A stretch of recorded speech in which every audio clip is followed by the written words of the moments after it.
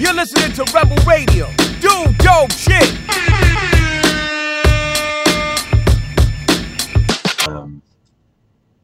Kind of piece them together month by month. So, okay, this month, this is what the blog post is going to be. These are the themes per week for your socials. This is what I'm going to write about it. And then I'll review it, adjust anything, and kind of until it's approved. And then they help me with the graphics for the post as well. Nice. So we kind of collaborated on that. I kind of directed them a little bit as to how I wanted it to look. And so they'll use that as a template moving forward. And so there's definitely a process of, getting to a point that I want it approved. And then once it's approved, they post everything for me. So I added them to all the admin side of all my accounts and stuff. And that's good though. They post it out. Because even the way I do my social media, which I'm gonna have to change it a little bit, is, I do it off a whim. So today I'll be like, all right, I'm inspired by this. Cool, let's post. I'll do the graphic right then and there, and I'll do the caption right then. It takes maybe about an hour tops, right, if that. Mm-hmm. But now it's I have to put pen to paper saying, okay, I need at least 2 or 3 posts a week specifically on this topic so my audience knows exactly what I'm about. Right? So you can't just post about bullshit. You got to actually cater to what they want to learn about. Because otherwise you won't grow your followership, right? So I'm trying to get into that mindset of planning it out. I'm not a big planner. I work better under pressure when it's then and there. Yeah. So I do enjoy your Instagram account though.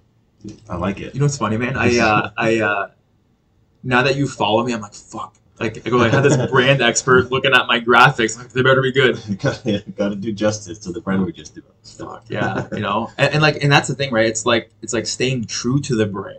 Yeah. And there's some times where I'm like, does this represent the guidelines that we went through with the brand? Yes or no? And I try to always I'll put my own twist on it and stuff. But But I'm like, this because if it's like when you take a measurement, if you're off by 1 degree, it may not matter if you're cutting 12 inches of whatever, but if you're 2 miles down the road, suddenly you're over here and you're like, frick, how did I get it? Now I'm training 80-year-old men. I'm like, I don't want this, so it's been a fun journey so far.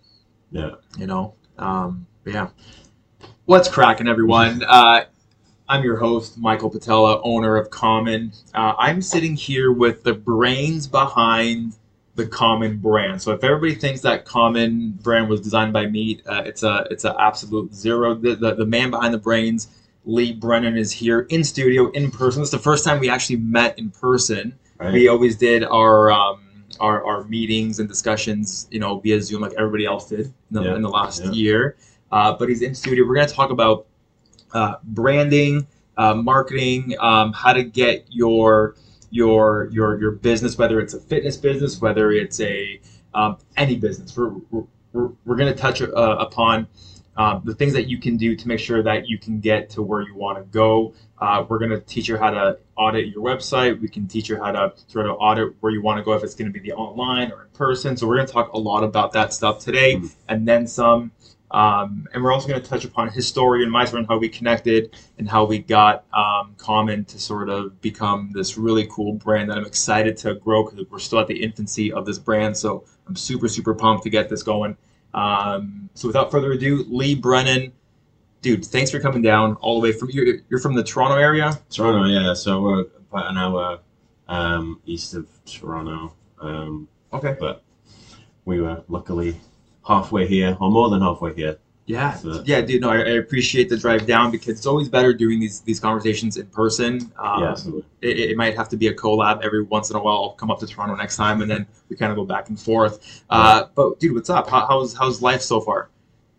Life's good.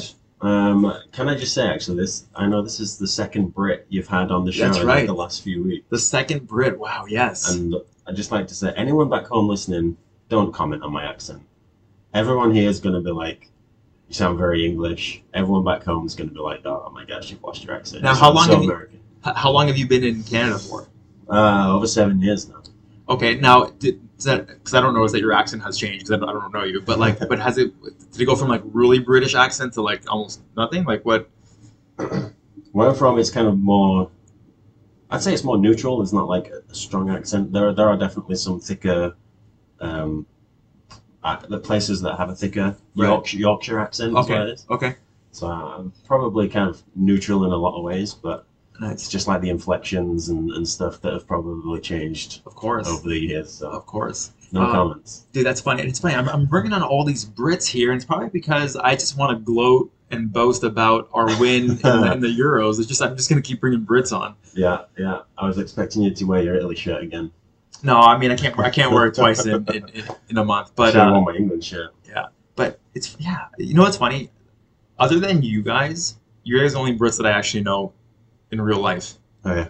So it's kind of cool that I mean, Fun. and I'm growing fonder and fonder of the UK. Like I have to visit the UK one day because I have you there. I have my buddy Sam. Yeah. Actually, Sam's dad works for one of the football clubs there, Oh really? so they get season tickets. Nice. So he goes, next time you're down, we'll go catch a game. Like, dude, that'd be fucking sweet. Yeah. You know. And if you've ever been to a soccer game Yeah. here, like, it's totally different. Oh yeah, I Completely different. I've seen Juventus and AC Milan play here in North America, but it's not Oh, the yeah. sit's like everyone's quiet, everyone is kind of like subdued, whereas they're savages. Yeah. Or even I would see Toronto FC. Yeah, It's it's even not that's different. Like the atmosphere was good, but it was like very forced. It was like they were playing in the final of the World Cup or something. It's like fireworks going up everywhere, singing national anthems yeah, just for a regular league game. It was like yeah. It's like they're trying to emulate what Europe has, but Europe and their fireworks aren't really fireworks; they're just smoke bombs that they throw on the pitch. Yeah.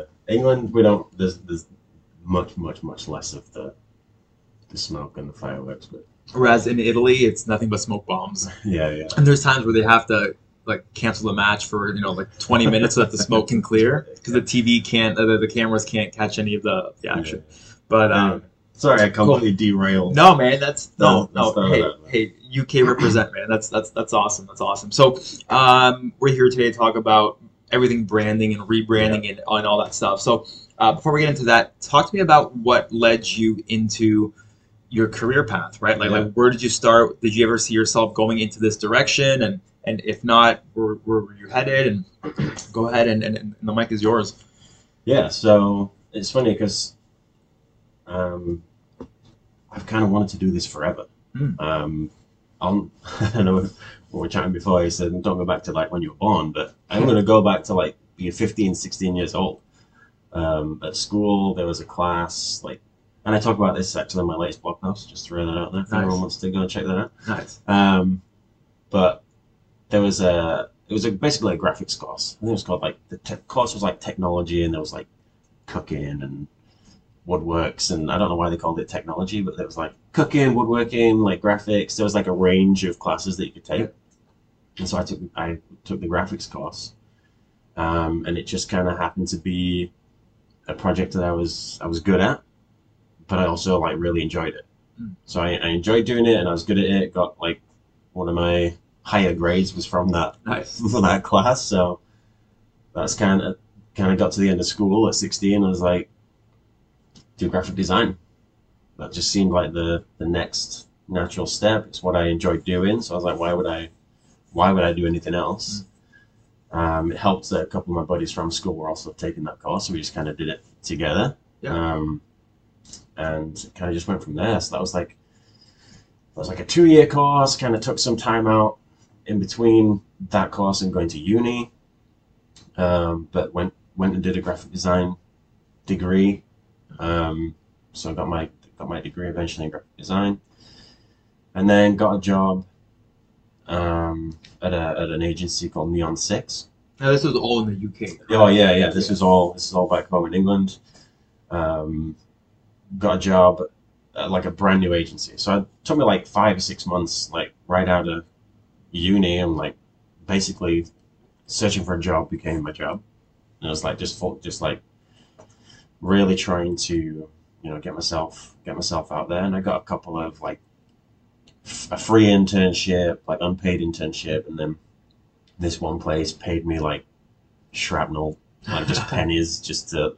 It was an interesting job, that one, actually. It was some kind of like, it was a tiny little office. There was like 6, 7 people working in this tiny office. I don't really know what they were doing. I have no idea what anybody else in that room was working on. but me specifically, it was like a new business that this guy was trying to open. Right. And it was essentially taking people's photographs, like tracing it out in Illustrator, and then adding their faces to like superhero bodies and like vectorized images. So I was just sat in the corner, like tracing these superhero costumes. I remember one time being just happened to be like right at the crotch of a female superhero. Yeah. I'm like tracing it, and one of the guys in another corner working, he's like, "What the hell are you doing?" I'm like, "Me? Like, do my job. What the hell you do?" And I just kind of carried on, just kind of ignored him. And then you got your career in anime porn. yeah. Dude, so that was a fun but weird job, just vectorizing people and throwing them on these vectorized images that I'd made. Yeah. So eventually, after working there for a few weeks, still searching for jobs along the way, I really wanted to like get in contact with this one agency. It just looked really cool and really awesome. So I'm like contacting them, like bugging the crap out of them. And then eventually one of the owners got back to me and was like, "Actually, you're probably not aware, but we shut down. We don't exist anymore. But I'm starting another agency. Let's have an interview. Come work. We'll figure it out." So I went and met that guy, and it was just him and me. It was like brand new, from scratch. Sweet. Start everything. Like helped him decorate and build up the office. Cool. Did all the work for him. I was doing the work. He was making the sales and like art directing. Like he'd run the business that I was trying to get into was like successful for like 10, 12 years. Then so he had experience. He knew what it was all about. So I learned a lot from him. A lot. But it was all more like print-based stuff. Okay. A lot of print. Yeah. Towards the end, it kind of got more into websites. But we were like building customized websites. But a lot of print knowledge and a lot of design knowledge that got passed on, which was awesome. So about 2.5 years working there. Kind of towards the end of that 2.5 years is when my wife and I decided that it's time to move to Canada, jump across the pond and move to Canada. Now your wife is from Canada. My wife is from Canada. But you guys met in the UK. We actually met in Canada. Okay. So that gap between me being in college and going to university, I was a missionary for the church that I go to. Oh, cool. And so I was in Canada, kind of just serving people and doing service and stuff. And we met. And then, so we were just kind of friends at that point. Then I went home, back to England, and she got a job opportunity as an au pair, like a nanny, basically. Okay, yeah. So she was like in this really nice area in South England. Now, is that profession in England still a really good career? Like, is that a thing still in the UK? Because I feel like the whole nanny thing originated probably in the UK. No, like didn't that? Honestly, I couldn't tell you. Because I always picture nanny with like UK. It's always like. Yeah. I don't know. Maybe that's just my own bias. I don't know, but because of Mary Poppins and Nanny McPhee. Yeah, maybe because like royal family, they just assume you have all these like rich people hiring nannies and they're paying like a shit ton of money. I don't know. Maybe that's just I don't know. I don't know is the answer to that. But she was my wife at the time was studying like childcare, so she was going to childcare. So part of that course, she got the opportunity to come to England. Because we'd met before, we met up, and it didn't take long before we started dating and got married, and she moved from that job back up north to where I was living. And then we were in England for a good over 6 years before we moved to Canada. So we moved to Canada, and it didn't take me long to get a job at an agency. Again, it was like I was kind of doing some freelance. So Brennan Design kind of started. So as a freelancer, as Brennan Design, I'd done a little bit in the UK. I just kind of call myself Brennan Design, doing odd jobs and stuff as and when it came. That became more of an actual thing when we first moved to Canada. So I was like searching for jobs, but kind of doing Brennan Design at the same time. I just figured all the jobs would be in Toronto, and we didn't really want to live in Toronto. Of course. So anything and everything that kind of was not in Toronto, where I was searching for. And then I got my wife actually sent me the job posting of this job for an agency, and I was like, this agency sounds awesome. Summer hours, Nerf guns. This is all like mention all this awesome stuff in the job ad. I'm like, that obviously sounds awesome, and it's not in Toronto. It's in Lindsay, in the Kawartha Lakes. Okay, yeah. So I was like, all right. The job that they were posting for was more like code based, and I was like, I can't do that. But I emailed them anyway, and my email was literally not word for word, but it was basically along the lines of, all these things you're asking for, I can't do, but I can do this, I can do this, I can do this. I'm a quick learner, I can do this, and kind of just lay out everything that I could do. And that kind of resonated with them, and piqued up their interest, and so they reached out to me, and we kind of went through some interviews, and we were just a cultural fit as well as kind of knowledge-based fit. Which is probably more, like, it's probably more important to have the cultural fit, because like everything else you can kind of learn on the spot if you had to, right? Like, yeah, exactly. So I think that helped. So whatever piqued their interest in my initial email got us at least talking. Yeah. And we were kind of on the same page culturally as well as anything else. Sweet. So I got that job. Worked there. That was obviously more, everything became branding design, obviously put on the side. Anything that I was doing brand design was just done with. Got the job at this agency. Worked there for, nearly 6 years. Learned a lot. Went from just a normal designer to a team leader to like a team lead, like with more, just kind of built more and more responsibilities up, which was great. I was learning a lot of stuff about myself and what I was capable of. Right. And they provided a lot of opportunity to like learn and grow, which was awesome. Love those guys. They're amazing. Unfortunately, when COVID hit, they had to make some business decisions, and their entire team just got like split in half. Wow. And half of us had to leave. Yeah. They're a small business. And so it was understandable. It sucked, but I kind of, within myself, just kind of felt like that was going to happen. Don't know why, but when it looked like it was something that might happen, I just kind of felt, I feel like it's going to be me. You embraced it, and it was probably what you needed to sort of get it in on your own, right? Like you kind of dabbled No with doubt. like the lead brand and design, and then it kind of pushed you to go all in on it, right? Yeah, absolutely. I would never have taken the leap had I not been pushed out of the plane. Yeah. Right? So that happened. They were very, very helpful. So like, I didn't, even when that happened, I wasn't like, okay, I'm going to do it on my own, I'm going to start my business, I'm going to do it all. That was not my intention at all. I was back to what I had already been doing previously and finding jobs and just treating looking for a job as my full-time job. So I was just like out there trying to find jobs. Got a few kind of bits and pieces of freelance work from the agencies that I'd reached out to see if they had anything available. But then leads from the agency that I worked for just started pouring into me. And I was one of them. You were one of them, yeah, exactly. Yeah. And that's because wherever we were heading as a business, they decided that's not right for us, and so they changed where they were headed and went a different direction. And so all the leads that the marketing had been working for that direction we were going, they knew I could do, and just kind of to help me out, kind of threw them my way.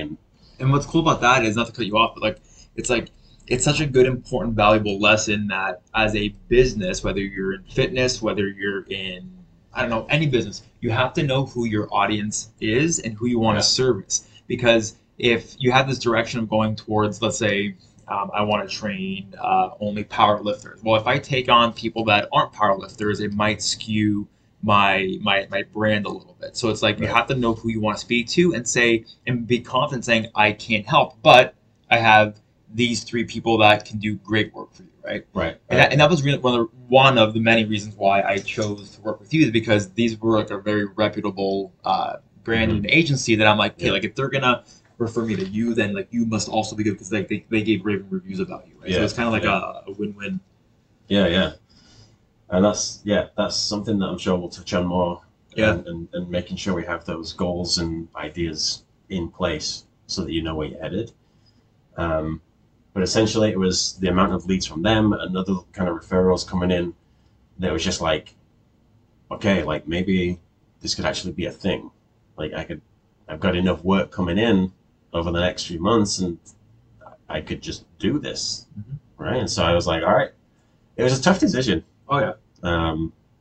It's much easier to just go to work and come home than Then be at home and be it's at home work. and go to work and have everything. I can't just go to work and worry about the projects that I'm working on and then come home. It's, you know, as you very well know, there's so many hats and aspects that you're looking after as a business owner, which was very new and very crazy to me. Especially considering that you have a family, you know, you're not 19, single, living in a one bedroom flat. Like you need to support yourself and your family, right? Whereas, you know, like I can't even fathom that, right? Me being single and having a family to take care of in today's climate. But Right. I think you just step up when you need to step up, I imagine.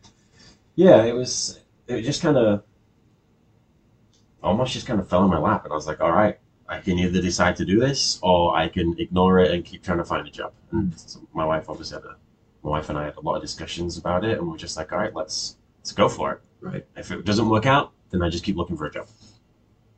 So that's how we approached it.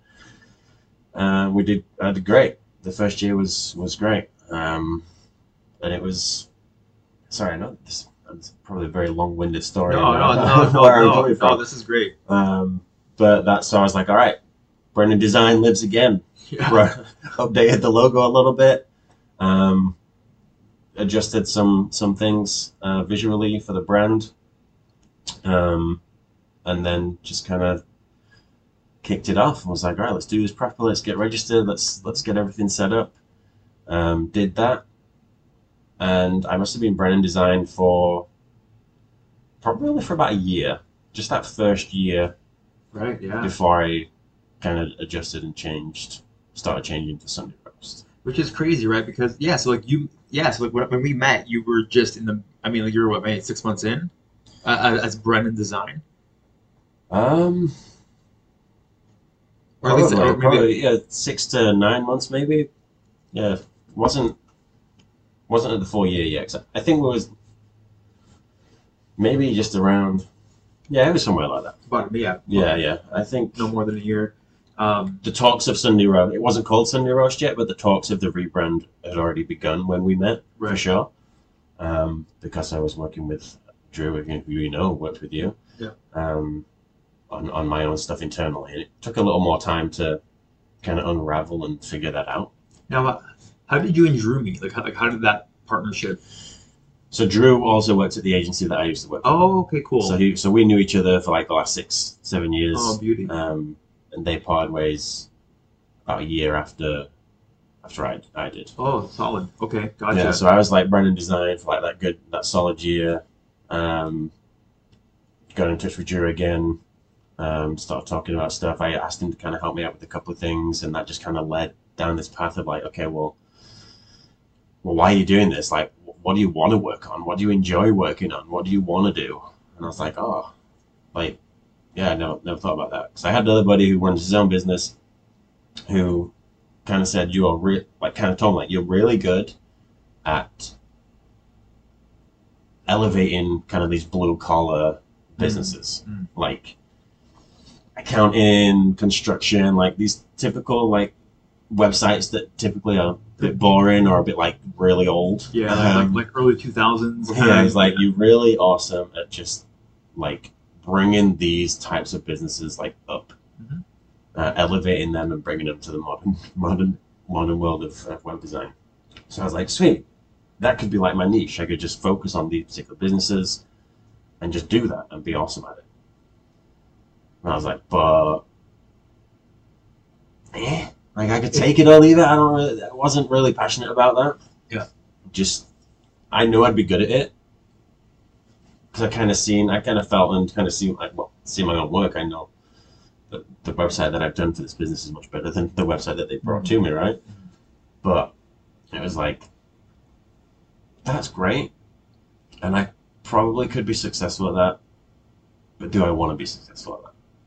Do I actually want to spend my time doing only that? Yeah. And the answer was no. Yeah. So when me and Drew were having a conversation, he asked the question, well, what do you want to do? I was like, well, the one, my mind always just went back to the one project that brought me the like most enjoyment, or like that I felt more invested in and more passionate about, was for a clothing company called Akin Clothing. I'm actually wearing representing today. Yeah. And their business is all about, it's a clothing company. It's an awesome clothing company, but there's like excuse me, there's the core of the business is about providing school uniforms for children in undeveloped countries. Solid. Yeah. So whatever profits they make, they use that money to, they'll target a community or an area in an underdeveloped country and use the money to, go to they'll source like a school uniform, somewhere that could make the school uniforms, to get the school involved and the kids that are receiving those uniforms participate in like a community event. Which goes in line with like your missionary work way back when you came to Canada for those 2 years, but it kind of like coincides with that kind of like volunteer / missionary, whatever you want to call it. Yeah.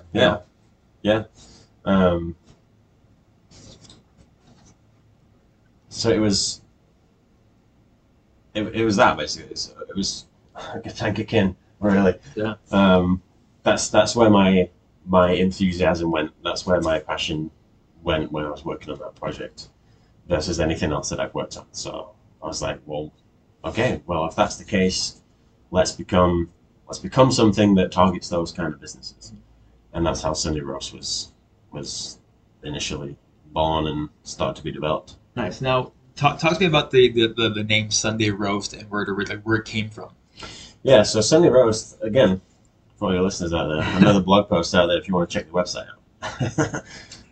You'll get a link on this show with everything to his website. Don't worry. Yeah. SundayRoast.agency is the website. Perfect. So it was like, initially we weren't, similar to yourself, didn't even think about a name change.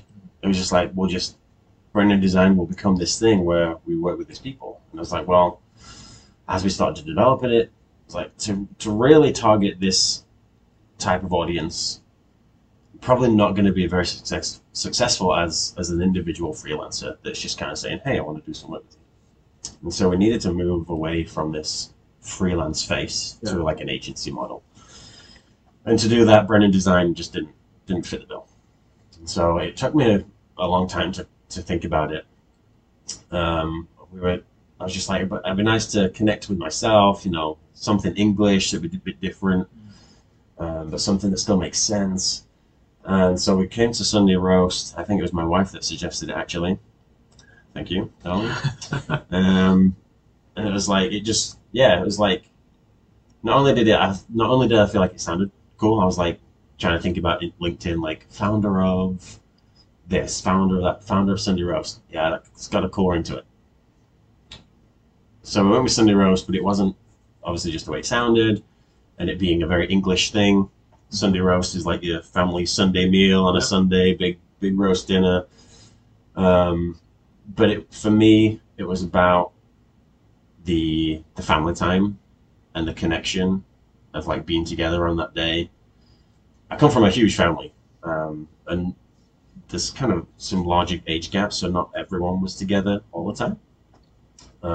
But that was kind of, whether it was at my house, whether it was at my cousin's house, whether me and some friends were at a buddy's house, if it was on a Sunday, that kind of big meal would be there and provided, and it was opportunity to sit down and connect and talk. Yeah, solid. And I've like developed strong connections and relationships with like the entire family of friends that we were able to do that with.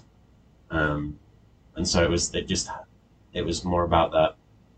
Let's really connect. Yeah. And maybe it was, COVID had made everyone so like disconnected as well. Yeah. It just felt a good time to like really try and get back to that. We're going to be a partnership. We're going to work together. We're going to collaborate. We're going to actually talk and connect and really work on your goals and your focus and your cause. Like if you have that core cause to work on and move forward with. And so I was like, all right, let's do it. Sunday Roast it is. Sunday Roast. That's so sweet. And like, this is a really good segue into how we connected. because like everything you just said was what I was looking for in an agency, right? And like I've gone the last 10 years with the business, like doing my own website. Like, I've used Wix, I've done my own graphics, I've kind of dabbled in making my own website, but I was just never satisfied with that.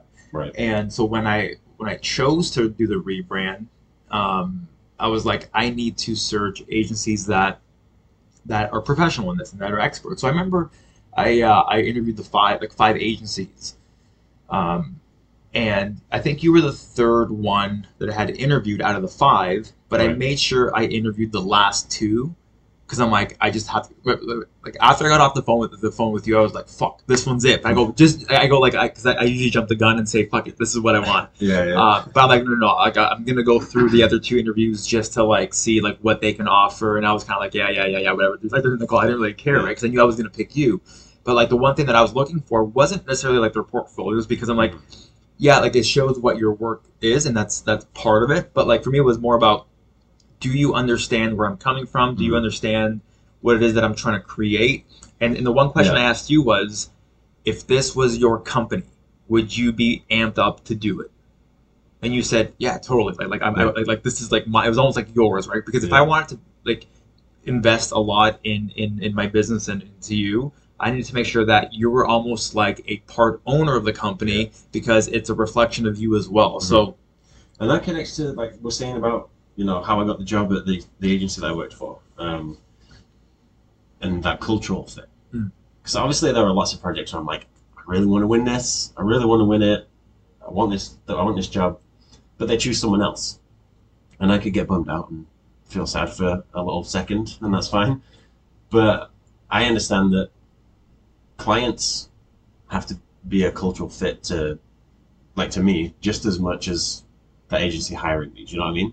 So we, like, as a client and as a partner in this process, we have to connect on a cultural level as well. I think that's so important. If you want your best clients and smoother processes to really go smoothly, then that cultural sense has to be a part of it as well. So. Which, I mean, I think that's for almost every business, but especially if you're service based. So if you're a trainer, if you're in the fitness field, you need to know who you connect better with, so that you can serve them better. You can't, you know, like there's a lot of personalities that I just don't vibe with, and I'm confident now saying I can't work with them. Doesn't mean that I won't. Doesn't mean that I will talk shit about them. It's just it's like there's just a certain demographic that are best suited for other types of trainers. And this is why, like, while the industry is saturated with trainers, I also feel it's saturated because there's just so many people not knowing where to go for fitness, right? So if we can have, I'm like, let's have more trainers in this industry, because there's gonna be somebody for you. Yeah. And this is where you come in and help them decide, okay, what's your audience, what's your demographic, what are your core values, and then there's a slew of lists that we go through, right? Yeah, and that, again, that's connects to just lost my train of thought. The saturation of the industry is very similar to a design industry. There's, you know, there are websites where you can go pay $5 and get a logo. It'll be crap. But you can do it, and it might work for what you need for a little bit. But, you know, we'll get into this a little bit, but a logo is not your brand. It's a very, very small part of it. But that's when, talking about the saturation and knowing where to go and who to work with, that's when, you know, you have to find, that's why like the word niche is important. You know, you have to know who you want to work with and kind of tailor your marketing to those people, and kind of know where you're going to be able to offer the right services for people that want to work with you, right? Do you know what I mean? Oh yeah. Well, yeah, I guess that's just it. Yeah, no, that makes full sense, right? And like I think again, like we'll talk about fitness right now, but this kind of applies to almost everything. Yeah. But when trainers first come out, they get their certification, they work at a commercial gym. And I advocate for them, like, work with as many people as you can, because you'll learn your craft, you'll learn your philosophies, you'll learn how to train every population. And one thing that I touched on last episode with the Muscle Doc with Dr. Jordan Shallow, he said, most people don't know what they don't want to do. Right. Right? They know what they want to do, which is good, Mhm. but they haven't done enough to know what they really don't like. And I think when you work in a commercial gym, which I mean, I did before I went on my own, I was like 7 years in. Right. And I worked with a athlete demographic at the university. Then I worked with just a Gen Pop when I went to a commercial space for 3 years.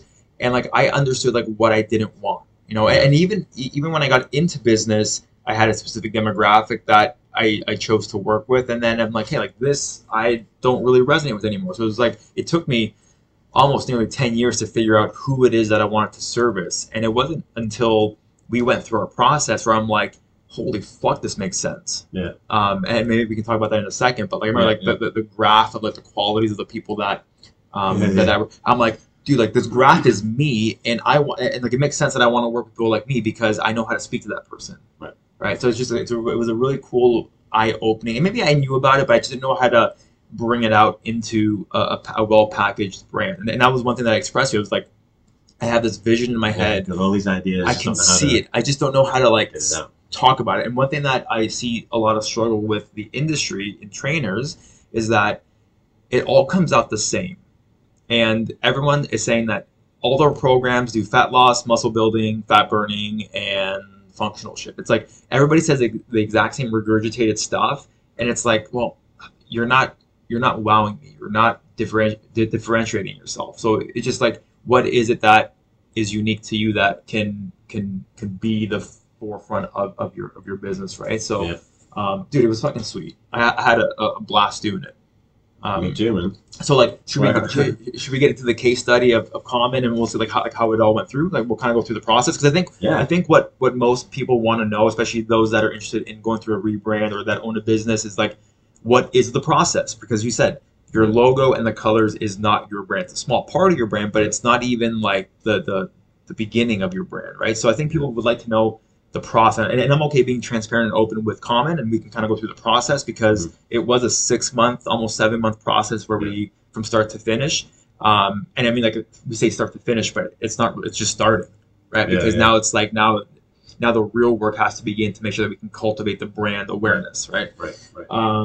So I first reached out to the agency that you worked for, and dude, I just Googled brand agency, and I specifically put in Toronto because I didn't want Windsor. I'm like, if I want to be outside of Windsor, I need to think outside of Windsor. So I typed in Toronto, and a few came up. And can I say the agency name? Yeah. So it was PB&J, and the reason why I clicked on it, because I'm like, PB&J. I'm like, this is such a fucking sweet name. I don't know why they called it that, but I'm like, this just sounds cool. I'm just gonna click on it. Their website was unique. I'm like, I'm gonna give these guys a shot. But then, man, like, they were super expensive. Like, I'm sure you know, right? And I'm like, oh, I don't know if I can. I go, I'm just gonna email them. So I emailed them, and they specifically said, we don't do what you're looking for. I'm like, fuck. See, like this is like I was like, I need to adopt that. Yeah. Just saying no to people, because it'll help you cultivate and grow your brand even more better, I guess, if you want to call it that. So they said, we don't do what you do, but Lee Brennan, who worked for us, he's on his own now. He's a great freelance brand expert. He's your guy. Yeah. So I reached out to you, and then we had our phone chat. So the first initial thing was just us chatting about my wants, what I wanted out of this. We see if we vibed, and I think it was in that where we probably went in detail about what it is that I wanted out of this, right? Yeah, initially. So yeah, when anybody reaches out to me, I have an initial phone call, and we talk about kind of the goals of the website, why are you coming to me at this point? Like, what's changing? I think I even had like a questionnaire that I had to fill out. That may have come after the initial phone call. Yeah. Once we kind of decided to move forward together, the initial phone call is it's just kind of connect, see what's up, see what you want to, kind of what your project needs are. See if you can help. See if I can do that. Kind of put together a proposal around those items and the price point, and kind of send that off to you. But then once you decided that we were going to move forward together, then the first thing we start with is always strategy. So if you're going to come to me with a brand, you either need to hopefully have a strategy in place that maybe just needs to be built off, or we need to go through a brand strategy. You definitely need the strategy first, and that. So you will have had a questionnaire that kind of talked about your goals and kind of wants and likes, and I don't remember every question off the top of my head, but it was a questionnaire to go through that kind of just got some good information about maybe where you were, where you wanted to get to, and so then we use that and do some research into competitors and the kind of brands that you are inspired by, the goals that you are wanting to hit, and we develop your brand strategy, which includes like your mission and your vision, your positioning in the market, your target audience, buyer personas, a brand persona, your tone and voice, how you need to speak as a brand to reach that target audience. And we go through all those elements and build them out into a proper, a solidified strategy so that you know exactly and that's, I know I kind of just went high level through those points, but it's those items which are more important than how your brand looks. And what was cool about that is that, and the one thing that I appreciated was we'd hop on a call, or I would do the questionnaire, I would fill it out, and that was almost cathartic for me because I kind of went through like in my mind like I wrote out pretty much, I just regurgitated what was in my brain, just typing about like what I really wanted, right?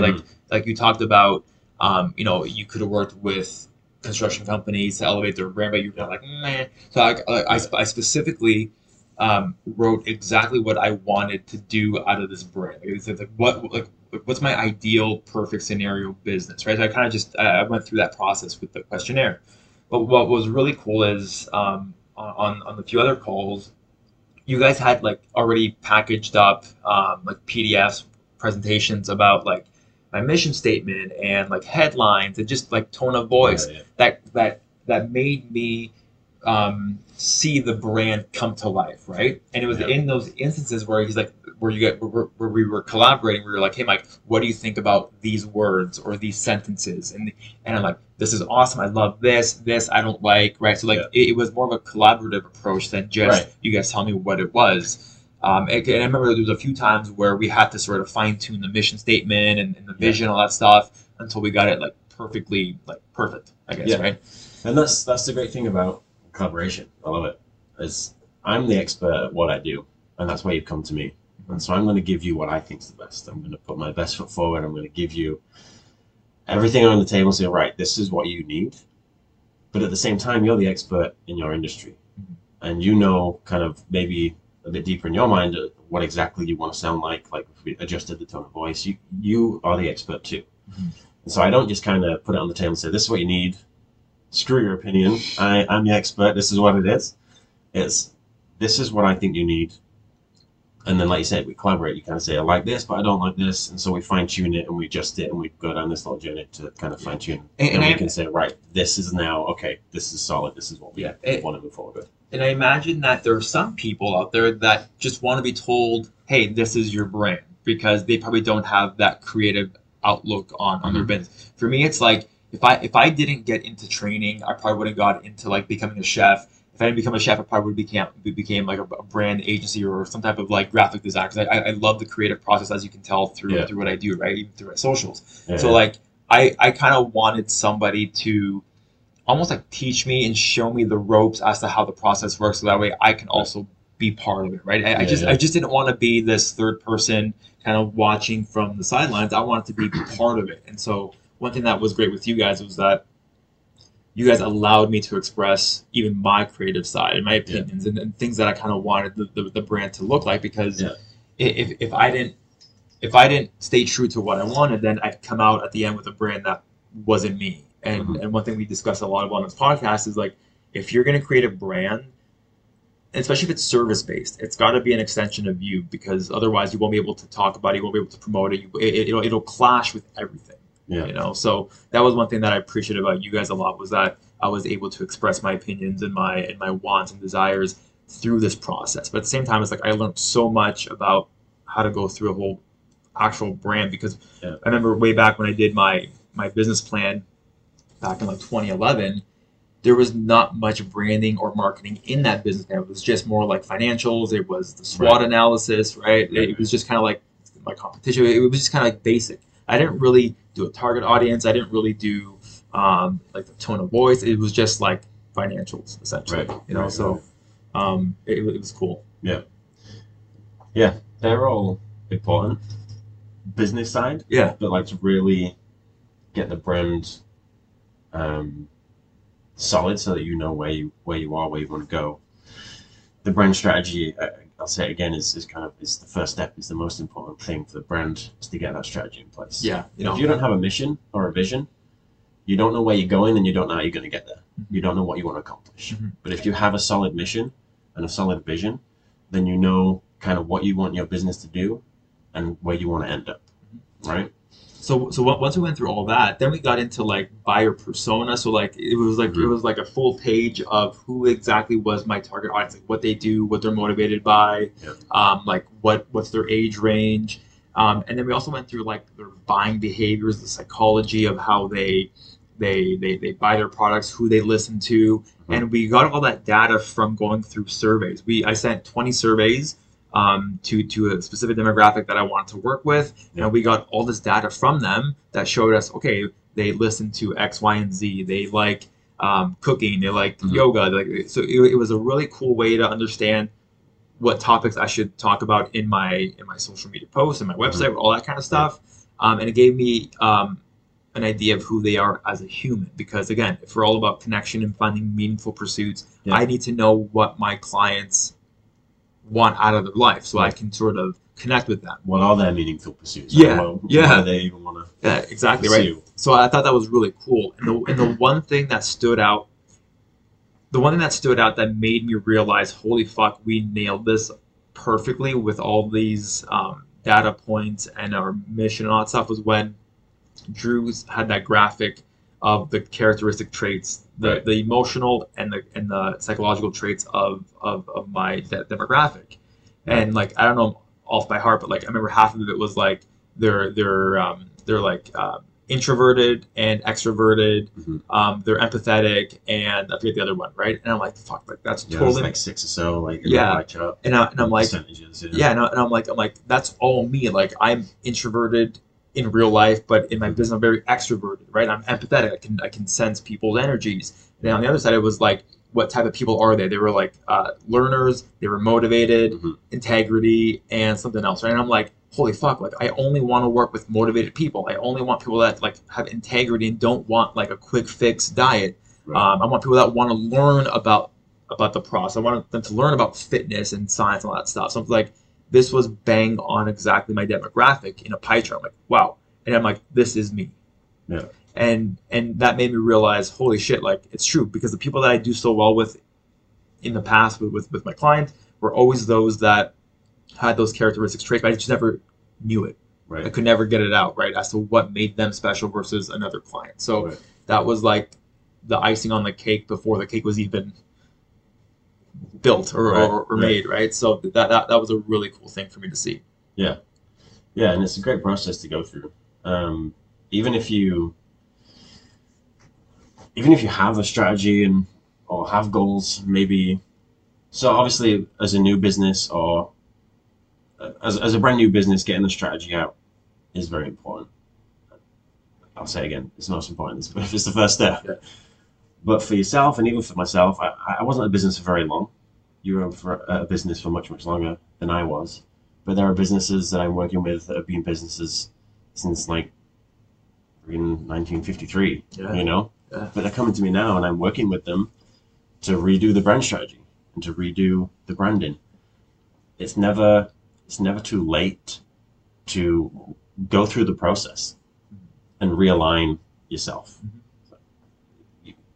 In today's world, everything's so fast. Everything changes so quickly. It's like you should probably give yourself an audit every couple of years. You know, am I on track? Are this still the demographic that I want to work with? Is this still the goals that I want to aim for? And constantly adjust. And if you do it right the first time, you probably shouldn't make that many adjustments, because it's in line with who you really are. Like if I went through this process with you and I was trying to be somebody or a brand that I really wasn't inside of my heart, I'm sure after a year or two, I'd be like, oh, this really isn't what I want.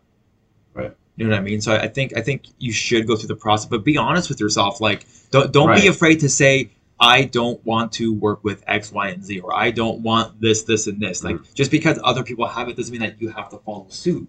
And I feel like what happens in businesses like in fitness is that we see all these other gyms and brands doing a similar thing. So we assume, oh, if they're doing it and they seem successful, then I probably have to follow suit. Right. And in fact, I think what makes people successful or really stand out in business is when they are unique. Because if I look at the brands that I follow from a fitness standpoint, or any brand, like, I follow them because they're unique and different, not because they're the same as everybody else. Right. So I think the first part is like be honest with yourself. Yeah, absolutely. Because if I could have gone through this whole process as Brennan Design and just, done what I knew I would have been good at and elevate these other, work with this kind of blue collar niche and elevate these websites. And I have no doubt I would have been somewhat successful in that. But when I really thought about it, I was like, I don't want to do that for the next 20 years. Like, if this business is successful and it's going to be my career for the rest of my, career life, that's not gonna hold up. That's not gonna cut it for me. I need something more meaningful. I need something deeper. And so, yeah, being honest with yourself, really figuring out, and it's definitely not always easy. Might take some time for people to do that, but really figuring out what brings you joy, because it's good to do things to help other people, and that's kind of part of Sunday Roast. We want to work with businesses with a cause that have this underlying positive impact on the world.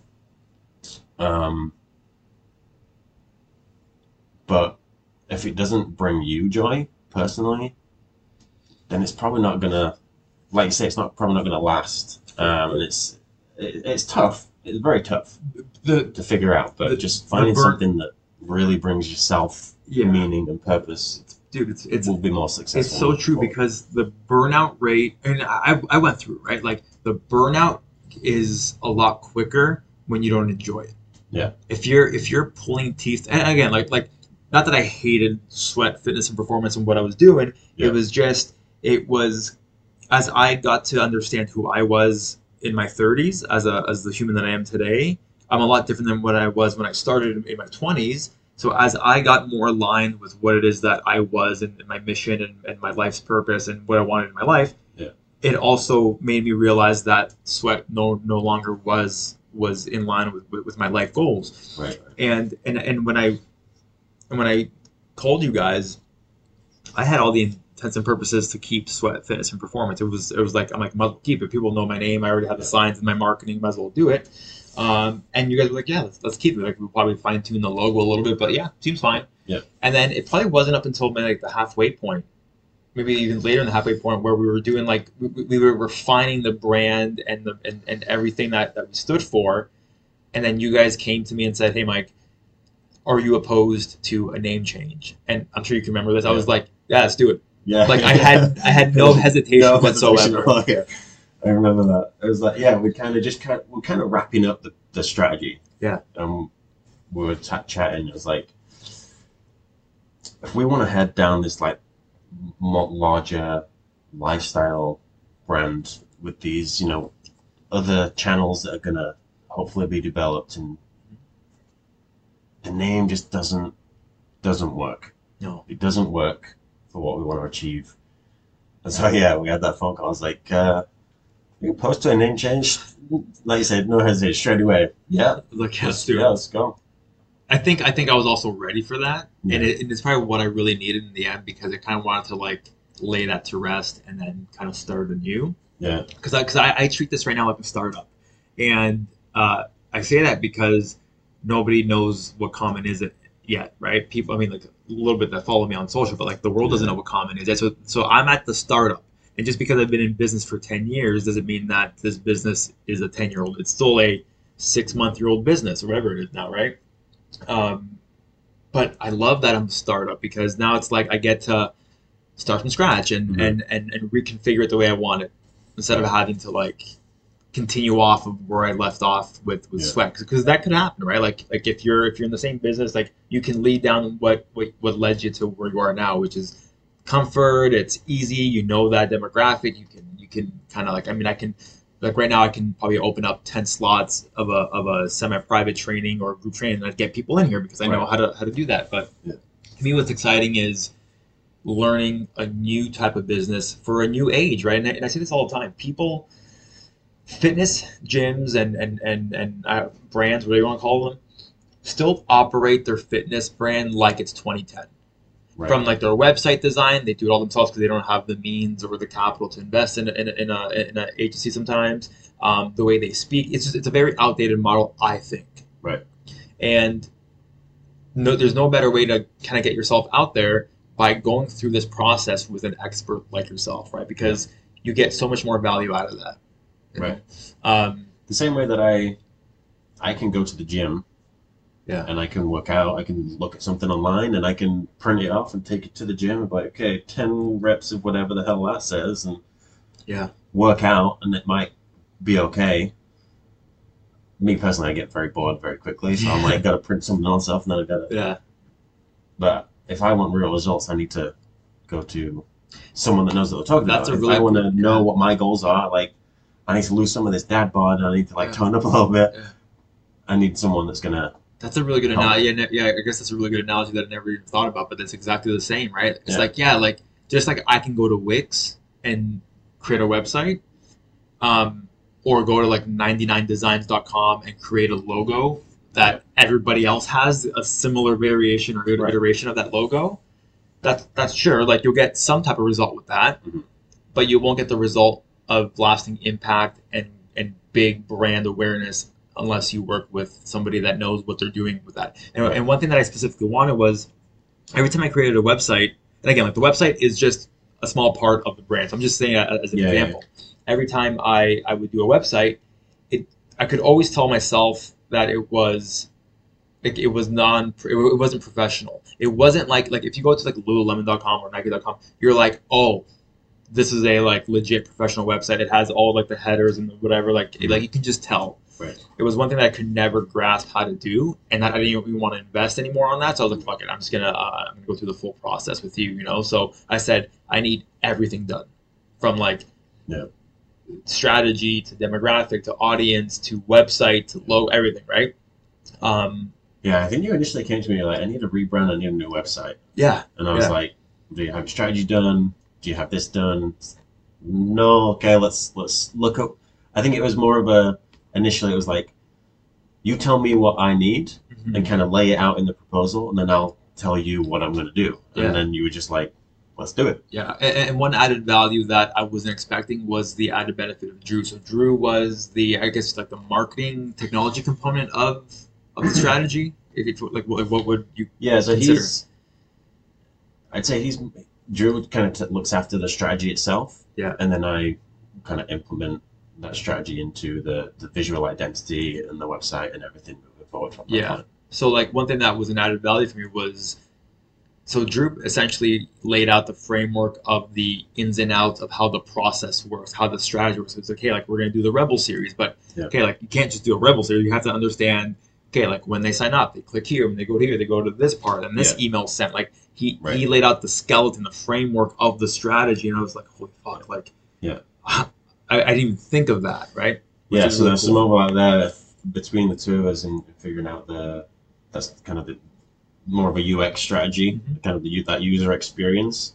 But that's important to know as well. Like super important, especially if you're someone's on the website, you got to know where they're going to go and kind of test it out and know the whole process that a user would see. Especially if you're trying to go online, like it has to be almost like perfect and neat, and the user experience, like you said, the user experience is super, super important, because how many times you go on a website and you're like, fuck it, I'm just gonna leave because it's too convoluted, right? So I wanted to make sure that it was streamlined, it was easy, simple to follow, okay, so we went through the brand strategy, we went through mission, vision, target audience, we surveyed a bunch of people, we said, okay, we need a name change, and when we went through the name change, I was like, I don't even know what I would call my company, because when I chose Sweat, it just kind of like popped up in my head like Sweat. it sounded cool, but like it had no real meaning to me. Yeah. And what was really neat about this process was, again, it's very important to go through the strategy because the strategy essentially made the names. Yeah. If we didn't have the strategy and the visions and the demographic, then you guys wouldn't have had the framework to understand what names should we use. Yeah. And I think we, like you say, based on the information, me and Drew kind of got on a call and we chatted for a while. And we basically kind of came up with like 3 areas. I forget what they all were. One was like abstract, political, and then there was a third kind of area. We kind of like overlapped them all, and then we were just like looking at the target audience and just like, right, okay, let's just like firing tons of ideas out. I had this whole like page of different names and ideas, and then we kind of went away and did our own thing, came back and collaborated, and went away again and kind of picked our favorites and why, and kind of built out the rationale as to why it worked. And then we kind of narrowed it down to the top 3, which was, like I said, Common, Fifth, and Council. Council, yeah. And like they were all, I'm sure we could find two other businesses to sort of navigate with. I think Council was really cool too, but then it was almost like too political. It just right, but like Common stood out the most. And I remember you guys told me like, hey, take a week with it, mull it over in your head. Yeah. I kind of knew it was Common, and then I remember when we chatted again, you were like, I actually asked you guys, like, if you guys had to pick for your company, you guys both said like Common, right? So I was like, hey, cool, like I know this is the one. What's interesting about Common is you can thank Drew. He was right on point. Obviously, he built the strategy, so it was maybe more in there. But we were talking about the spelling of Common, and we're like, could it just be Common, COMMON? Should we CXMMXN? I was like, that maybe seems too much. Like people might not follow that, especially as a URL or as a domain. That might be too much. Right. And so we decided that the split down the middle of the O and the X. Yeah, it was awesome. Because then it almost like with the, so again that informs the design of the strike through. So not only is it Common but striking through because you're rebels, but it's O to X. It's that journey. It's from point A to point B. That's the starting point, and that's where you're ending. It's fucking sweet. And I remember like taking every like business seminar, and like I'd had I was part of like mastermind group, and we'd have guest speakers talking about like your elevator pitch. You should have an elevator pitch. Yeah. Dude, I never had an elevator pitch. I didn't know how to talk about my business in 45 seconds. Yeah. Dude, now it's like within like 35 seconds, I can tell you exactly what we do and how and what we're about by explaining this logo in a way, and everyone's like, "Wow, that's really good," right? So it's like you have a really good product and a brand, and you've done the right work when you can talk about it without any hesitation. Because so many times, man, like especially in fitness, it's like, what do you do? It's like everybody kind of knows what fitness is. Like it all looks the same, right? Like it looks like a CrossFit gym, right? Like it's like whether it's an F45, an Orange Theory, a CrossFit, a boot camp, like everybody can buy a barbell and some ball slams or some medicine balls, but it's like it's how you take those tools and you apply it to your niche and your market and your demographic and how you convey that message, right? I think that's what trainers need to do in 2022 moving forward now. It's like, how do you get yourself away from the saturation? I see it like almost like a bell curve, right? Like on one end you have nobody. In the middle of this bell curve, you had everybody that does the exact same thing. Then you have these outliers on the other side that like is unique and niche, and people know who they are. Right. If you're in the noise and you're doing the exact same thing as everybody else does because they're doing it, you're probably not going to win as much as you want to win. Yeah. Right. But it requires a level of balls to get out in the fringes, because not everyone is going to resonate with your message. Which is fine, because you need the people that are going to resonate to come to you, right? And when you're on the fringes, you really have to own that you're on the fringes, and you have to just fucking do it. That way, you're fulfilled by it. It might take you, like, it's going to take me time to get this brand to where I want it to go, but like I knew that from the beginning. Shit, sorry. But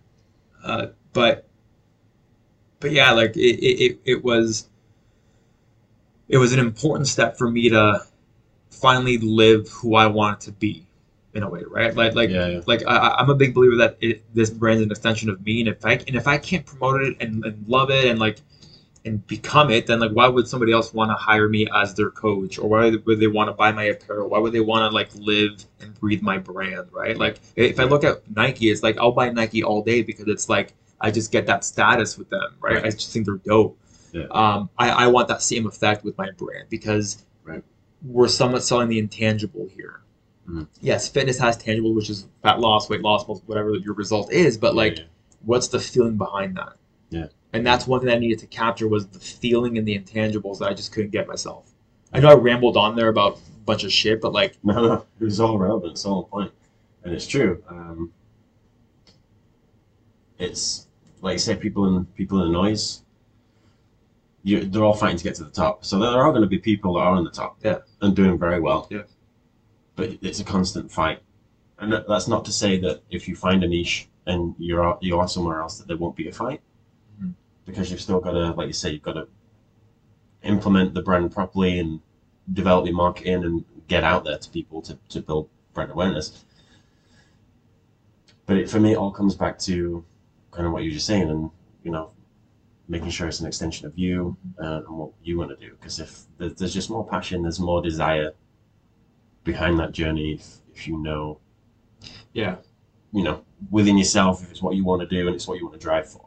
Yeah, I think now in today's world, especially with the online, I think people want to know who they're working with or who they're buying from. Yeah. Right. Like if you're like a big brand like Coca-Cola, Nike, whatever, like that, like that's like I consider that like corporate, and they're always going to have that win up top. But like I think these lower level small businesses, and small business means like, you're still making quite a bit of millions. You're just not that corporate type. Yeah. People want to know who you're working with and who the person is behind the brand. I think that's super important. And the thing is, it didn't happen overnight for those big corporate brands. It takes time. Like now, yes, obviously they have huge brand awareness and they know what. They have everything. They have global strategies and local strategies. They're worldwide. Like this, just huge. It's ridiculous. There's so much involved. But they started somewhere, of course. And so it's getting the strategy in place, knowing where you're heading. That I feel like that's why the goals, like brand goals, business goals, your strategy, your mission and your vision, having that in place so you know where you want to get to, is so important, because then you know kind of what you're working towards. Yeah. And you can set, smaller goals or like, yearly goals, whatever, to make sure you get there.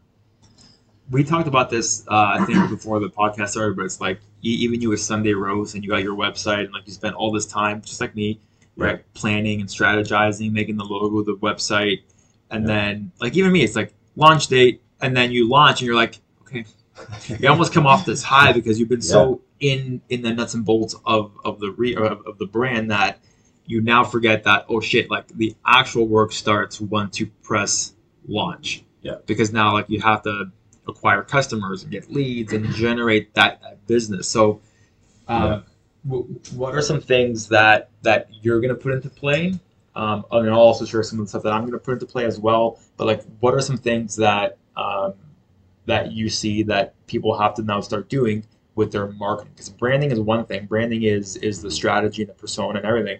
But then the marketing has to now touch that target audience. Right. Yeah. So, firstly, I think, I don't know if it made it into the beginning of this or not, but it was anticlimactic. It was like, I'm really focused. I'm putting in all this extra time, working on myself as well as my clients, building this up. Like, it took me a while to really get into my head what I wanted the brand to look like. I want to be more approachable, have a softer appeal, have that kind of aesthetic, which connected to the kind of the purpose of the business and the goals. And so it took a little while to get started, but then once it was like all built out, and I went through all my case studies and portfolio and spent so much time building that out, launch. Crickets. Sweet. Okay, now what, right? Yeah. So it was almost anticlimactic. It was like, well, frick, nothing's changed. but that's because, like you said, the marketing has not yet kicked in. And so things that I've started doing is my I don't know what you call her, marketing partner, I guess we'll call her for the sake of today. So she's going to be looking after my blog posts and social posts. And we've started slow, kind of one blog post and a newsletter a month, a couple of social posts a week, but we're going to build on that. Mm-hmm. So we're kind of just testing the waters, what's working, what's bringing in more traction, more traffic, even down to like the time of the day that we're posting. Like, okay, what's giving us the maximum like ROI, right? Yeah. And so once we kind of get a better understanding of that, we'll start to increase the amount of content that's going out, focusing on the areas that are working. And that's kind of my first step, is to really just, my plan really is kind of that inbound marketing style of get out the content in the areas that I know my clients are going to be, so that they come to me and they see that I've got the expertise, they see that I've got the knowledge, and they want to work with me. So that's part of it. Obviously, newsletters going out would be more outbound marketing and reaching out to people. But also I'm finding that I'm in a position where I know a couple of people that have some connections. So it's still kind of a bit old school, and it's still that networking connections. Networking, connections, building the community around it, and just not giving up, not resting. That's because I think if you don't have what we now have in place, where we know it's what we want to do, we're putting it all out on the table and we're working for it. I feel like it's easier to just kind of give up. It's easier to say, okay, I'm done with this. It's too hard. It's not working. I need to change it. And if you get to that point, great. But like you said earlier, do it right first time, or do it right. Do it right at any point. If you reach that stage within your business where something's not working, I think the only thing stopping us right now is ourselves. Like if we get out of our own way, and I know for myself, like sometimes I have these belief systems that are like super low, and I'm like, well, like I probably can't reach this type of level because of X, Y, and Z, or I'll just tell myself these stories that I'm like, what the fuck are you talking about, Mike? Like imposter syndrome. Yeah, right. So I think if I get out of my own way, I know that because I know what to do. Yeah. I just have to get out of my way so I can do it, if that makes sense, And I had a chat with a buddy of mine. He's from the York region, Toronto region. Yeah. And he was asking me, because he's young in the business, he's trying to get out there, and he's like, when did you start to not give a shit about what people think, and you just started posting and stuff? Because he's been following my journey, and I go, honestly, dude, maybe it's because I'm 35 now and he's 25, right? So I have 10 years on it. But when I was 25, I was just as timid as he was. But now I'm just I just don't give a fuck anymore. Yeah. It comes to that point where I'm like, it's my life, it's my business, it's my livelihood, it's my mission in life, it's what I want to impact people with. So it's a disservice to myself and to my customers and people that I'm going to work with if I don't post every day. If it's like I want to annoy people, I guess, right? And I go to him, I go am I annoying people with all my skulls and shit? I'm like, yeah, probably. I don't give a fuck. And he goes to me, he's like, actually, he goes, that's the best part of the brain. I'm like, right? It's like people want to see more of what you think is annoying because they're being bombarded with the exact same regurgitated bullshit. Yeah. Especially in fitness when the barrier of entry is very low. It's like anybody can get a certification and copy whatever their influencers are doing, right? Honestly, I agree with him. When you first came to me and I was looking through your old website and I saw the gym and all the graffiti style in the gym, I was like, that looks awesome. Yeah, and that excited me. It's like, all right, we can do something really cool with this. Yeah, and a part of me was like, do I play it safe and keep it so that I can hit every demographic? But I'm like, fuck it, it's me, right? And one of the reasons why I went with the graffiti in the gym, and I did this last year, I think I ended up finishing that, is because I was sick of seeing white walls in gyms. Right. I'm like, especially if you're gonna be in a warehouse garage gym, it's like I don't want to see white walls and fluorescent lights and just like boring atmosphere. I'm like, I need some color. I need some like environment for me to want to go Yeah. hard. And I go, if I want it, then there's going to be people that are going to want that themselves. But just because I want graffiti and I want skulls and I want all this fucking cool graffiti shit with spray paint, doesn't mean that you have to do that with your business. It's like what makes you excited. Like Right. I'm very creative, so I like visuals. Like I'm always gonna put visuals in my brand. But like I don't know, like you have to find your voice. Like if you're a blogger, blog. If you're in video, do your video. Like there's got to be a way that you can come out as the forefront of your business. And I can't, and you can't even answer that, right? Like I think you have to find it within yourself. Yeah, absolutely. You know. Absolutely. And then once you have that, then I can help. Yeah. Right. Yeah. Again, or even, yeah, we can go through some processes to help you find that. That's kind of what I did for myself. It was like, just got to start asking yourself why. And then once you've got that answer, ask why again, and just keep asking yourself why until you've really dug deep enough to like, okay, yeah, this is what really resonates with me. This is what I connect with, resonate with, want to do, want to push, want to do. So what are some things that we can kind of give some tangible kind of like checklists for people right now that are listening that have a business that are kind of stagnant in not understanding who their demographic is? Like what are some things that they can, like low level things that they can do immediately to kind of see some return on that? Like do you have any tips and things like that? Yeah, I was thinking about this, and really, the if you're feeling like you say, like this is not working, we're not meeting our goals, maybe I'm just not enjoying it. Some things that I would start doing would trying to look at data. So if if it's just a matter of like not meeting goals or things aren't going as well as you thought they were, look at your website analytics. What's working, what's not, why are people dropping off the website, why are people not engaging? Look at who you kind of want to work with, and I know we kind of said that's something you need to figure out a little bit of, but basically a website audit and a brand audit. Why are people not resonating with what you're doing? Why are people dropping off the website?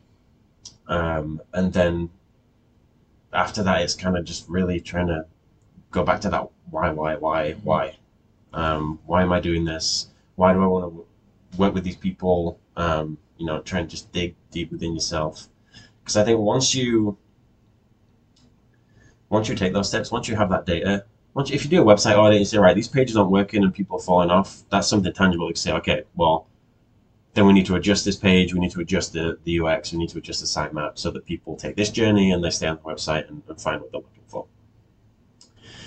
If it's a brand audit, we say, right, people aren't engaging with this because these are the people you want to work with, but their logo looks like something that might resonate with this target audience up here. If you did your logo back in like the friggin' 90s, it's time to upgrade. Sometimes if you did your logo like 5 years ago, it's time to upgrade. Yeah. Even the huge corporate like Coca-Cola, Apple, Google, I think more frequently, constantly adjust and update the logo, right? And so there's some things to start on. The visual and kind of the functionality of the website, and then if the business is just not working, if people aren't engaging, people aren't connecting.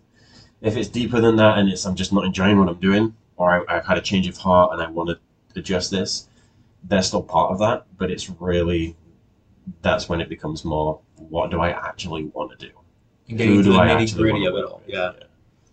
Now, is that a service you provide, like just like an audit of someone's website? Like somebody said, hey Lee, like can you take a look at my website and my logo and see like what things that could be better done on it? Like is that something you do?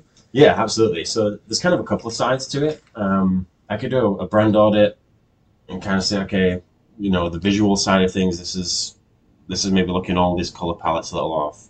The typography is not consistent. Those types of things. We can really look through the visual aesthetic of the brand and say, right, these things can be improved. The website side of things, a tiny spider right in front of my face. Beautiful. There you go, bud. That right there. There you go, bud. Everyone back home is going to be like, oh, Canadian. So Canadian. Anyway, sorry, sidetrack. So the visual side of the brand, we can definitely look at, say these things need to be improved. For the website, there's kind of two sides of it. We can do, again, so there's kind of like the UX. So I can look through and say, right, people will need to be finding this information. Like, the navigation is just a mess. There's too many pages. Everything's everywhere. The structure's not on point. It's too messy. You know, we can look at more the visual side and the UX, like the user experience side of, and the structure of the website. And then the kind of the other side to the website is the actual data. So I obviously can only look at that if you have it. Mm-hmm. So if you've got Google Analytics connected to the website, or if you use sort of the platform that I use is Squarespace. Squarespace has a built-in kind of analytics section where it looks at who's visiting your website, where from, on what device, you know, and they give you that data. So if you have that data available, we can look at that to like really inform the decisions. If you don't have that, it's definitely more of a visual user experience, kind of tidy up the structure and provide a better experience for people visiting the website. Solid. Now, we talked a lot about like the strategy and like the meat and potatoes of the brand. But now once it's like myself, right? Like I have the website, I have the brand, like right, I do my own content, right? Because I enjoyed that part of the business. I love like doing the graphics and the content and the edits and all that kind of stuff. And it's, for me, it just becomes very easy. But if somebody doesn't have either the strength or the want or the time to do their own like marketing content, is that part of Sunday Roast? Do you have a side of Sunday Roast where you have people that can do blog posts and newsletters and maybe even social media posts? Is that something that or if not, is that something that you're looking forward to? Yeah, I think eventually that's not something we have set up at the minute. So like I work with kind of freelance content creator to do my blog posts and stuff for Sunday Roast. That's not necessarily a service that we offer right now to like look after that marketing side of things. Down the line maybe, but not right now. We're focusing on the brand strategy, the brand identity, the website, kind of the user experience. Because once you have, because one thing that you provided for me was like the brand guide, and so once this was all done, guys and women, we're gonna get mad at me for saying guys. I don't give a fuck. All right. So what was the coolest part about this rebrand was that at the end of it all, you gave me a PDF brand guide of like everything we talked about, but like fine-tuned to like exactly what it was, right? From like like the color palette and like the actual values for the CYMK or the RGB or whatever, right? You gave me like how to use my logo, how to how to create the spacing, and then also like the strategy is in there. So like if I ever need to take that brand guide to another, let's say, marketing agency to do like my social media content, they could look at that, read it, and say, okay, we know exactly what this brand's about. Let's create the post and the marketing for that, which is super critical, I think. Yeah, exactly. That's a huge kind of final deliverable from this process is once we've been through it and you have it, you need to kind of know how to use it. And so, like you said, it's kind of a full interactive PDF where you can kind of click through page by page so kind of go through your strategy, like mission, vision, all those things. And then kind of the second half is the visual identity, and it's all in one big PDF. We didn't really talk too much about the development of the visual aesthetic, but let's do it. We kind of mentioned about kind of the theme of kind of the cross through and the common versus rebels and kind of the goals and this where you are to where you want to get to. But we really took everything that had been done for the strategy and said, right, how can we now use that information to inform the visual approach to that? And so looking at, the font choice, the color palette, the logo itself, the build out of the logo, and we put all that into kind of any kind of extensions of the logo. So you've got like, where is it? It's on here somewhere. The OX, where is it? Yeah. Can't find it anywhere. It's like where's Waldo? There it is. There it is. Yeah. Right there. Yeah. So that's like an extension just based on like the the journey. It's still that journey of A to Z, right? And so kind of any logo variations, extensions like the icon. Even the X equals for the apparel side, or Yeah. the product side of things. Yeah, so the X, again, being the goal, equals wherever you want to get to and the amount of effort you're going to put in. X equals working with yourself. You're going to help them reach their goals. Because, we beyond the brand, we obviously work together on designing some of the apparel stuff and smaller items like that, which has been super awesome. So just a quick side note, the Chase Sphere graphic was a collaboration between you and I. I mean, collaboration as in I had the Chase Sphere name, and then he just did all the graphics for me, which was dope, right? Like even like the skull with the strike through, like it's all cohesive with the brand, which I thought was fucking sweet, right? So it came out really nice. Yeah, and that was super fun to work on. So there are I know I said we do brand strategy, branding, and kind of the website. Well, we obviously do other things in and around that.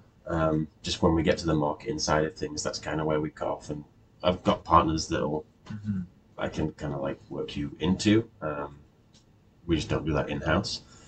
But yeah, so we fully use the strategy to inform the visual identity, and then that's together, like you said, in a PDF. But then that visual identity obviously then informs your website, your marketing, everything else that your brand touches is informed by that one document. So if you go through the process with me, like you said, you get that document, and if you work with another designer, multiple marketing agencies or freelancers, in-house, whoever you work with, however you move forward in that space, you have that guideline. Say, okay, this is what to do. There's a page of violations, don't do this to the logo whatsoever. Don't do these things. This is kind of a mood board. These are the types of imagery you should use. This is these are the smallest sizes that you should go to before you really people just really can't see it. Just a full guide of. And it's cool. I still visit that guide almost on a daily basis when I do my posts and stuff, just because. And I actually have it on the tab always on my web browser, because I'll always revisit and say, okay, if I need inspiration for a post, I'll go on there. If I need to know what the colors are, I will. Because the RGBs, the values are so stupid. So it's I'm always glancing at it, and I think it's such a valuable tool for myself. Not let alone the other agencies or marketing agencies that I'm going to be working with maybe down the road, but it's more for myself to know that if I want to stay true to the brand, I got to hit this. Right. And it actually makes my job a lot easier, because now I'm not having to guess about what I have to post about. I'm just kind of I'll make things on the spot, but it's always inspired by the brand guide. And I think because I went through the process with you guys, for me now it's just I kind of know it off by heart for the most part, which makes it easier for me. But even when I designed this graphic here, it was just it kind of, I'm I know how to do it. It was just part of the whole brand stuff. I think that's the beauty of the Common brand, is that there is that structure and that that strict guide, and there's definitely the logo and the icon and kind of the typeface that should be used. But I think we developed it in a way that took into account the design of the gym space itself as well. So the color palette's not too far away. The use of the skulls and stuff is just on my level anyway, so I love it. So dope. But it allows for stuff like this to be put together. There's a little more freedom to sort of explore, still be on point and on brand. Yeah, sure. Like if I made this graphic and I put a bunch of beer bottles and cowboy hats, you'd be what this is right? So there's some freedom, but there's some elements that sort of kind of play on this whole There's a fine line, because I think even there's different styles of illustration happening. There's different typefaces that aren't the brand font. Yeah. So that there's definitely a line to walk, so that it's still on point. But I think it's the whole kind of idea behind, and kind of within the strategy, that it's developing away from a single workout space to a more of a lifestyle brand. And if you've got a lifestyle brand, you've got different channels of product and income, and that that kind of allows you to, especially with the clothing and kind of the things that we design there, just like you said, there's more opportunity, there's more openness within this brand to kind of do stuff like this, and that doesn't work for all brands. And one thing that I think we touched on early on in the rebrand, especially when we came with the name change, if you look at the Common logo, it's clean. So like for a website, it looks professional, it's clean, it's not intimidating, it's like most people can resonate with it. But then when I have other channels of products, so like for my clothing line, like it's very like streetwear, young, kind of like urban, graffiti-esque kind of thing with the skulls. Then it's like, okay, that's another extension of the brand that can exist. If I have like coffee or supplements or equipment, then it's like that's another extension. So like we specifically made this brand so that it was clean and professional. Right. Like we tackle those things. And that's one thing that I want, because like for myself, I know for myself is that I need to always evolve and create and grow. Otherwise, like I get super bored and complacent if it's just one logo and I have to stay with that forever. Like obviously the Common logo is going to stay, but I'm talking about the extensions of the brand and where I go with it. Like who knows what's going to happen in 10 years from now? It might be, I don't know. Who knows? So like I wanted that to be part of the brand, because Common doesn't really seem like fitness unless you attach fitness to it. This could mean a lot of things, right? So and I think one part of the brand that really allows for this as well is the extension of the brand itself in the brand document. If you go to your website, you'll see we've used it heavily as the design of the website. Is the actual the breakup and breakdown and the almost dysfunction of the logo itself. So the logo itself is very, like say, clean and structured. But the extension of that is, we break it down. We have like COM and then MXNs over here, and there's different lines. But you can still perceive it as that's Common. Exactly. And not many logos can you can do that with. Not many brands can do that, really, right? Like you can take like the Nike swoosh and put half of it here, half of it there. Like you're gonna be like, that's kind of weird. And there are kind of different levels of branding. There's your logo and there's icon, but what I always want to kind of accomplish is kind of a logo or brand system. So it's not just here's your logo, go and use it, or here's your logo and an icon. You can break those apart and use the logo here and the icon here. There's more of a system to it. So yes, you have the logo, yes, you have the icon, but then there's this breakdown of the logo. There's different ways to apply it. There's the icon that can be used elsewhere, and I think that, again, don't want to beat a dead horse with a stick or whatever that saying is, but that kind of brand system, and like you said, that it being designed with longevity in mind and these other different channels to hopefully come in the future, allow for designs like this and a more openness. But again, I'll say again that doesn't work for all brands unless it's like we've done with Common specifically, kind of work towards, and that's why you find a lot of brands that are disjunct and kind of all over the place and inconsistent, because they're trying different stuff like this, but it's not done within that system and done properly through that process. That's a really good point. So like I noticed myself, especially in the last, I'd say in the last 3 to 5 years with Sweat, is because I didn't really have a system, I didn't really know the direction of the brand, and I was trying all these different things that like I couldn't grasp exactly what it was, and I'm like, this doesn't work, so I gotta change. And I would try to emulate other people, other brands, and I'm just like, it doesn't vibe. And then it wasn't until we did this rebrand that I'm like, oh my god, like it all like clarity came so much better to me, because I'm like, now I know exactly what I need to do. And one thing that like one of my tips for those that have a business, whether it's in fitness or if you're a physiotherapist or whatever it is, because I've done this, and I'm saying it to myself or my younger self. It's like, don't try to emulate another brand, because it's gonna come across as fucking cheesy and cringe, and it's not gonna resonate with you or your audience. So really try to take the time to figure out what it is that makes your brand unique in yourself and an extension of yourself. That way you can go about it and really showcase it. So like, don't try to copy Common because you're not. But like, what I only do this not because I think my audience is gonna like it, it's because I love it. Yeah. The only thing I care about on my social media is like, am I excited to look at it? I know that sounds kind of stupid and kind of whatever, but like, I know if I love it or if I want to buy my own product, then I'm pretty sure people like me want to buy it as well. Yeah, but that's the key thing that you said there. People like you. Yeah. Because that's your target audience. You want to connect with those people that are motivated and have integrity. You're aiming for those people. If you just put stuff on your social media that you like, that's not always going to work.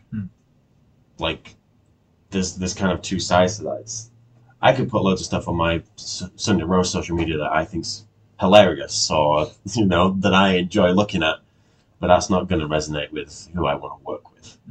And so you're lucky in that sense that kind of what you kind of on the same level as your target audience, where you kind of have kind of almost like some inside knowledge that if I'm looking at this and I'm enjoying it, then I know the people that I'm aiming for with these characteristics are also going to be looking at this and can resonate with it, right? So I think people have to be careful of that. And this is why I think a lot of the bigger companies or bigger brands have an actual marketing department, because instead of like the CEO or the president of the company putting out content like I am, right, and I'm in a different space, so I can, they'll have like a marketing department that says, okay, we're going to do these graphics, this image, right? Like they have a science behind it, right? To make it work. So like, yeah, there's different levels, right? And it just so happens that in this space, I can, I think fitness is a unique space because you can really talk about it as an extension of yourself for the most part. Unless you're working with like a demographic that's like geriatrics, and I'm not gonna start posting about graffiti and stuff. But yeah, I think this space, and it's such a big opportunity for coaches and people that are in fitness to really like it doesn't need to be that convoluted and crazy for it to work. Right? You're especially if you're just starting out. Yeah, I think. Yeah, dude. Anything else you want to add? Anything you want to kind of touch on or kind of share with the audience and kind of? I don't think so. Maybe just reiterate it that it's never too late. If you're feeling stuck or lost with your business and your brand and you don't know where to go, kind of start with those tips of looking at your data if you have it. Reaching out, have a brand audit, a website audit. Let's kind of figure out where it's going wrong, and then we can see where we want to get to. Just kind of reiterate that you need to dig within yourself to really find your own passions, and we can move forward from there. And sometimes, if you don't really know right now what it is that you need, sometimes just having a discussion. Yeah. Right. Like have a call with you, say, hey, like, these are my goals. This is what I want to do. I'm just not sure of where I want to get. And maybe just that will bring some clarity and it might lead to something, even deeper for you. But at least just have an open conversation, at least just to start to see if you even need the help. Yeah. Right. I think that's the first step in this. Yeah. Literally the first question that I got asked me to put me on the Sunday Roast journey was, who do you want to work with? And I was like, well, I'm kind of good at this. Yeah, but who do you want to work with? Oh, I guess this project's kind of brought more out of me. But who do you want to work with? Okay, yeah, all right, yes. And I think this project brought out my passion, and this is what I want to kind of lean into. And if it doesn't work, we can adjust. I think people also, maybe in fitness, and I can only speak a bit from a fitness standpoint, I think people don't want to say who they really want to work with because they feel guilty for not having, because like we're in an industry that like we want to help as everybody says it on their fucking mission. Our mission is to help as many people as we blah, blah, blah. So shut the fuck up. That is the most dumbest thing you could ever say. Is like it's like, yeah, I get it from it's heartfelt and it's like you want to help as many people as you. I can't. Yeah. Right. Maybe if I have a team of 100 trainers, sure, maybe I can one day, but like I can't. So like I'm not gonna make my mission like that. My mission's gonna be, hey, like we help humans prepare for life's most meaningful pursuits. Yeah. Not everybody wants to get into fitness for life's most meaningful pursuit. They just want to fucking get a 6-pack. Cool. Yeah. I can help, but like it's better if we have something that we can connect on. Yeah. So I think. If you like, for example, if you want a 6-pack. Because that means to you that means you're healthier, and when you're healthier, you know you're going to be around to be able to play with your kids and Yeah. have a family, and if there's that deeper level commitment to what you want, But that would be more on point for someone that you want to work with. there were so many times where I would sit in a consult in front of somebody and I'd be like, so like, what's up? Like, how can I help you? Like, why are you here? And they would say, oh, I just want to lose this or like gain a booty or whatever it is. And I'm like, yeah, people want booties, man. It's just they're doing fucking, that'll be a whole other podcast. How to gain a booty. Yeah. There you go. And I would ask them, awesome, like, that's a great goal. Like, tell me Yeah. what's important to you about that goal. And they're like, I don't know. I'm like, and so I was trying to like edge them onto like what's important about gaining whatever. And I'm just like, Yeah. maybe like you'll live longer. Maybe it'll make you feel accomplished so that you can do something else that you really want to do in your life. And they're like, nah, not really. It's like, Yeah. it's like, Do you find a lot of the time it's just people want to get fit or lose the chub or whatever it is? Because really, it's just because of the perception of others. I think so. Like people just, whether it's a confidence builder, maybe they're afraid of what, or like I'm sure because people are saying about them. Or yeah, because I'd be lying to say that I'm not like that either, right? I think as a human, we have this ego that we want to become something that we think we need to become, to whatever, right? Like, do I obsess over like my bicep size or like my squat number? Not really, because I'm not competing in powerlifting. I don't care what people think around the world. But I think the majority of people, I'll be honest, you know what I think it is? And I said this in, I think, my first episode. People have no fucking meaning in their life because they're living this rat race of, number one, working like a dog, have to take care of their family, which, hey, that's admirable. I admire people that sacrifice for their families and their life. But they're also running this rat race of, not to get political, they're like, govern me harder, daddy. Like, they want the government to fucking tell them exactly what to do. It's like, they always want to be told what to do. And I think because people don't have this, people find an identity with fitness because it's the one thing that they can have some freedom of choice with, I think. Right. Or like, it's like they find meaning in fitness and this identity that they have to become something now so that they can, I don't know if that makes sense. appear to be like they've got their crap together and they're successful and stuff. Yeah, I don't know. I feel like people have this deeper identity with like, and I see it all the time, right? Like when somebody can't get to a certain result, they get so like emotionally attacked. I'm like, guys, it's just fucking fitness. Like, it doesn't really matter. It matters, but like, we're at a spot now where it's like, if you want just like metabolic health and you want to stave off most disease and metabolic disease and fuck even the shit that's going on, whatever, you don't need that much fitness to be healthy. You need to walk on a daily basis. You need to eat, get your sleep. Eat well, get your sleep. Do some level of strength training a couple times a week, right? Make sure that you have your muscle mass. Yeah. That way, when you're in your 80s, you can walk. And that's like your health. That's metabolic health, and you're going to be fucking amazing for longevity. But then there's another layer of, hey, like if you want to bodybuild, and if you want to get strong and power lift and do those kind of things, that isn't needed for health, right? Like building muscle, getting shredded, and getting a six-pack and deadlifting 500 pounds isn't for health. In fact, it could be deleterious if you go about it in a different way. So people have this perception that health is getting strong and being shredded, which sure, yeah. I mean, it can be part of it, but the majority of people that are healthy are the ones that walk every day. They manage their stress, they eat really well, and they get their sleep. Right. That's health right there. But people have this perception that I need to have a booty, for instance, to be healthy, right? But that also goes with the social media stuff. There's this big convoluted thing, and again, like I'm all for getting strong and shredded and jacked because I'm not there yet, but like I always have that goal to want to be a little bit stronger too, so I can resonate with that. So yeah, that's a whole other podcast that we can touch on. But yeah, one last thing before we go. We're in talks. I mean, this is like literally like first time we're even talking about it live on the air.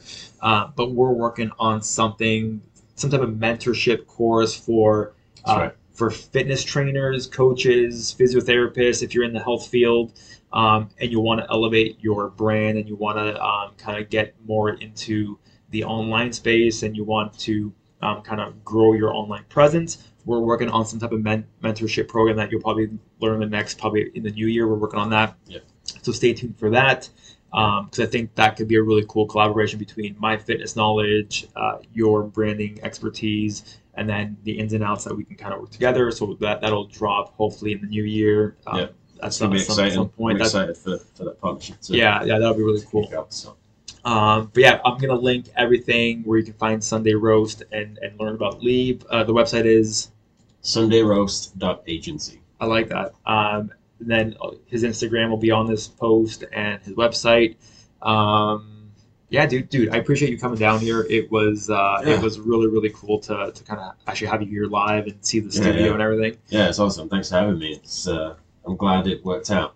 Yeah, no, this is the timing was perfect. That I was like most of the way here already. Yeah, so yeah. Family stuff. So next time I'm up, I'll probably be up in Toronto area, probably in January, February. So I'll probably see if we can pop up and do something. Yeah. But yeah, you can tune us on Spotify and YouTube if you want to see the video format of this podcast. We're in the studio here at the Common Studio. You can find us on YouTube, Rebel Radio, and also Spotify, Rebel Radio, and we have an episode every Thursday. So, hey, this was a great podcast. I appreciate everybody watching or listening. And as always, much love, peace, keep raging. I think I said that wrong. Much love, keep raging, peace. Yeah, I don't even know my own brand, guys. But whatever. I've been chatting for 2 hours now, but whatever. Much love, keep raging, peace. Son of a bitch. All right, peace.